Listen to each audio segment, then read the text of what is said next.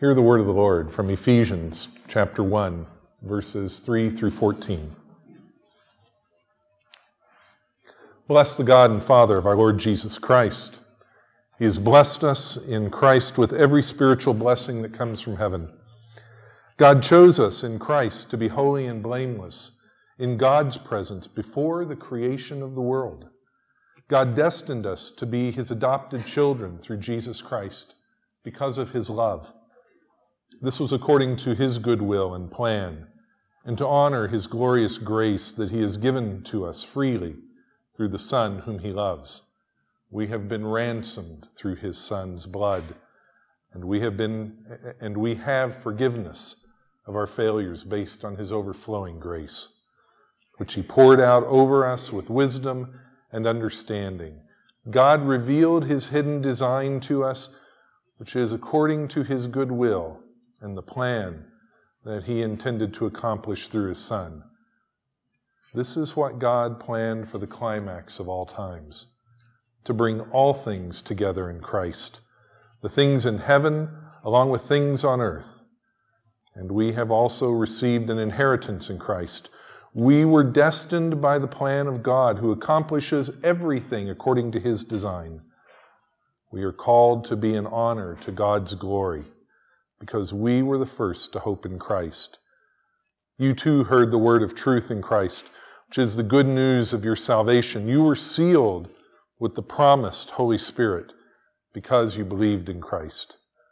The Holy Spirit is the down payment on our inheritance, which is applied towards our redemption as God's own people, resulting in the honor of God's glory. The word of the Lord. Thanks be to God. Our temptation as Christians in the West is to think of praise in very shallow ways.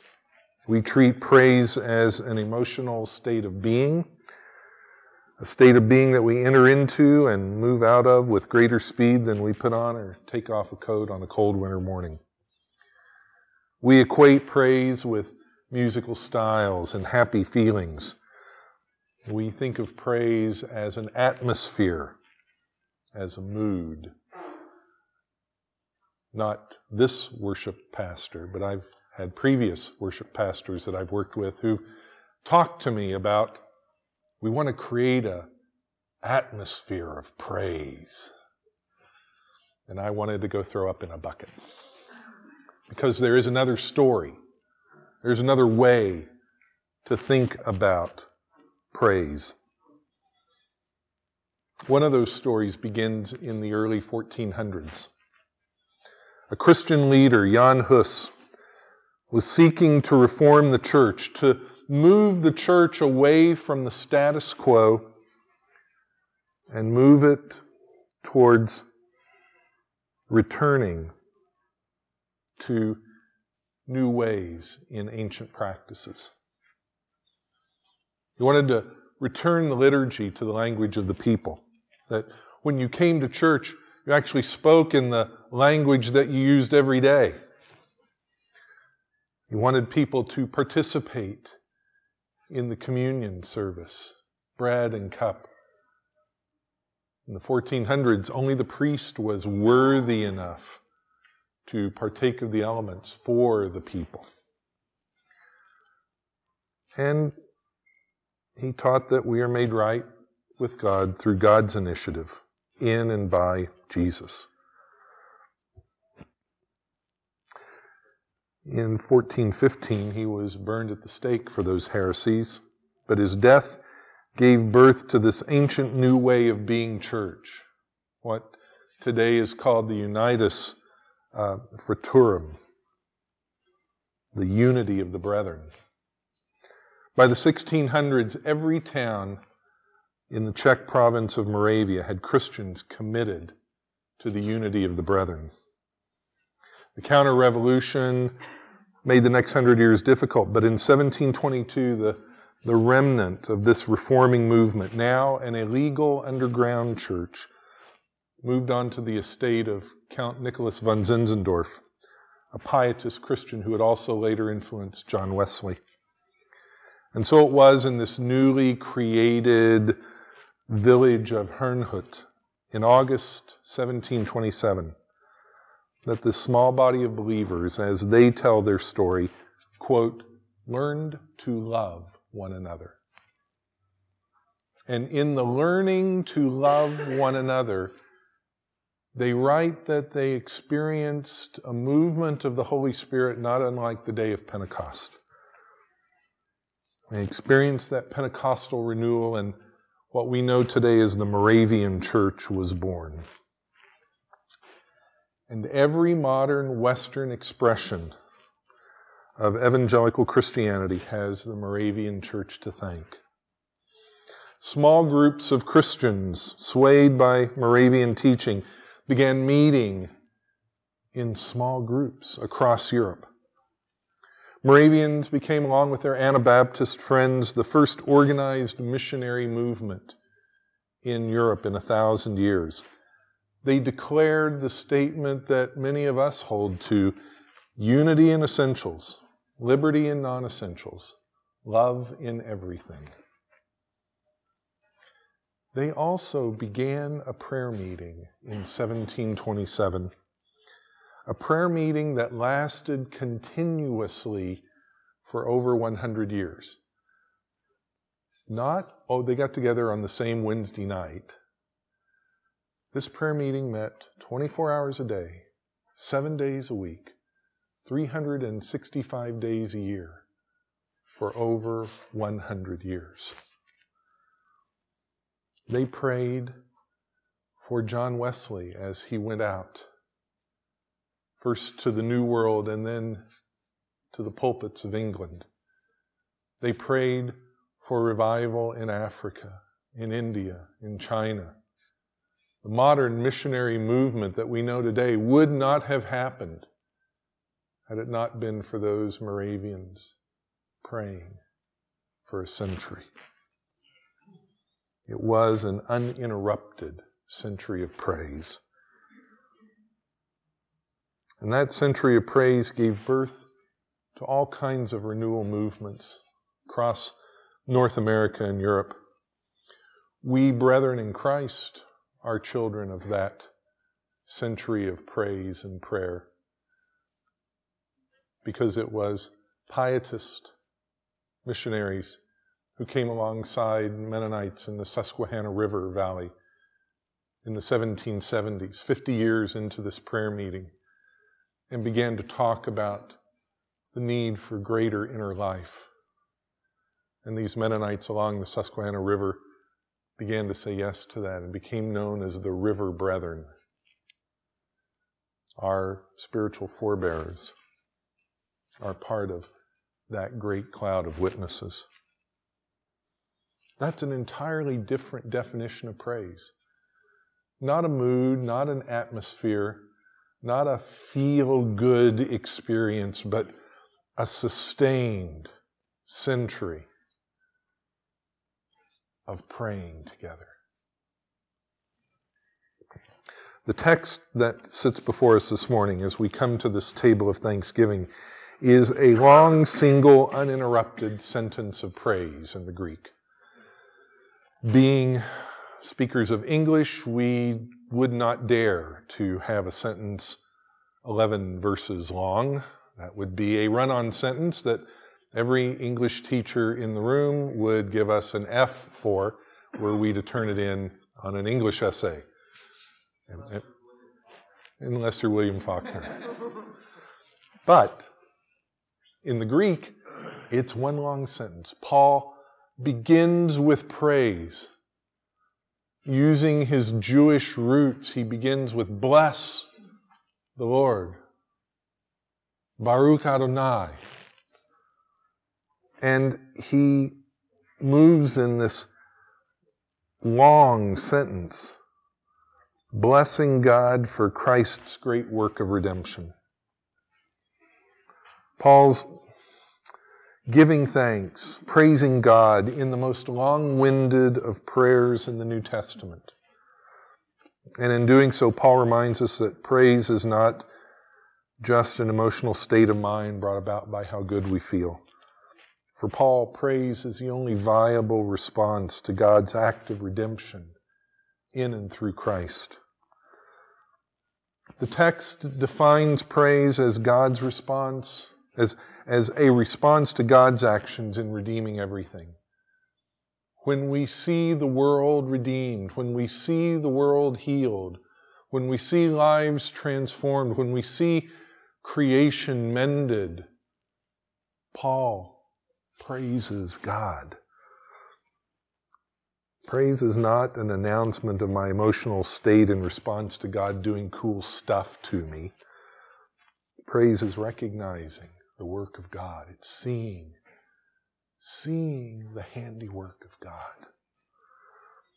And Paul's praise of God unpacks in 4 very concrete ways about what God has been doing and acting. Verses 3 through 6, it's because God has chosen us in Christ. In verses 7 and 8, it's because God has ransomed us through Christ. In verses 9 and 10, it's because God has revealed himself in Christ. And in verses 11 through 13, it's because God has adopted us by means of Christ. Chosen, ransomed, revealed, adopted. God's actions towards us, towards all of creation, to heal that which we've broken. And all of this is demonstrated, we are told in verse 14, by the presence of the Holy Spirit, who represents God's good faith effort in our lives. The down payment, the deposit that demonstrates God's love for us and that invites us to therefore love each other. To love each other. Really the only demonstration that matters for the church. If we say God loves us and we do not love one another, we have indulged ourselves in a great adventure in missing the point. If we praise God and our spirits are moved, but we hate our brother or our sister, we've missed the point of the gospel. And Paul echoes that in this long prayer of praise. And so as we come to the Lord's table, to the Eucharist, it is both a sign and symbol that God is at work redeeming the world, and redeeming the world not in judgment but in love. The bread and the cup, this memorial meal, invites us to consider the possibility that fulfillment in life, that real life happens around the intimacy symbolized by a dinner table. It happens in fellowship with God and in loving one another. All that is truly important, and therefore all that is praiseworthy, is bound up in these elements.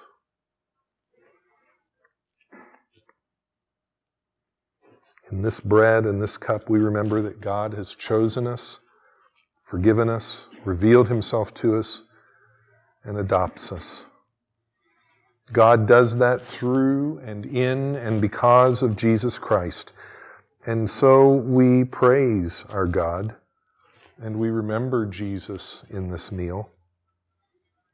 And we know that God is giving us the deposit of his Spirit, the deposit of an inheritance, of redemption, not wrath. It's this realization that preserves faith during 300 years cycles of persecution and renewal. It's this kind of faith that leads not to 20-minute prayer meetings, but to century-long prayer meetings. We praise God not because we are worthy or because we feel good about it.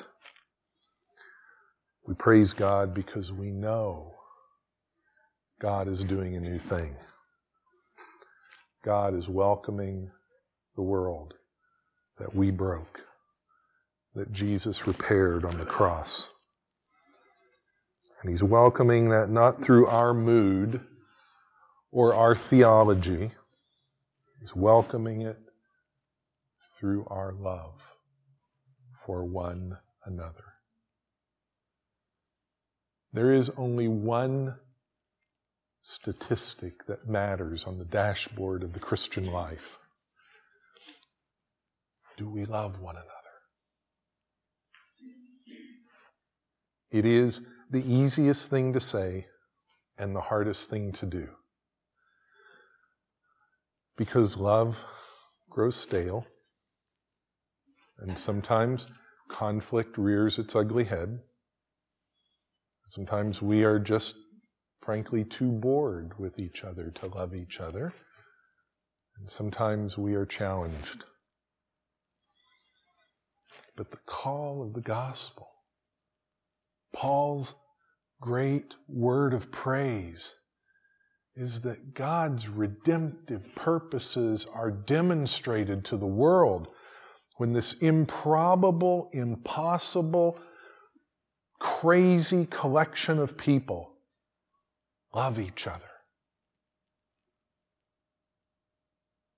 We keep saying that the church in the West needs to do great things. The only thing we need to do as the Church of Jesus Christ is to love one another. Everything else will get taken care of if we do that.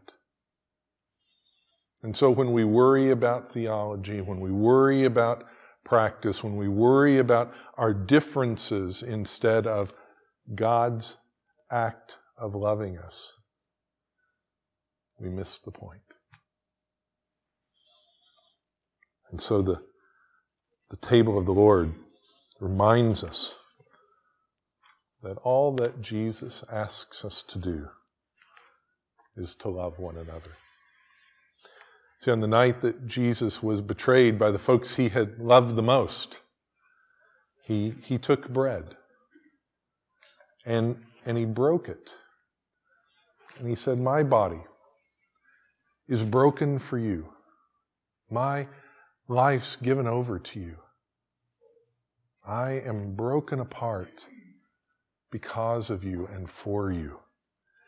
So take this meal, this bread, and eat it often. Remember this.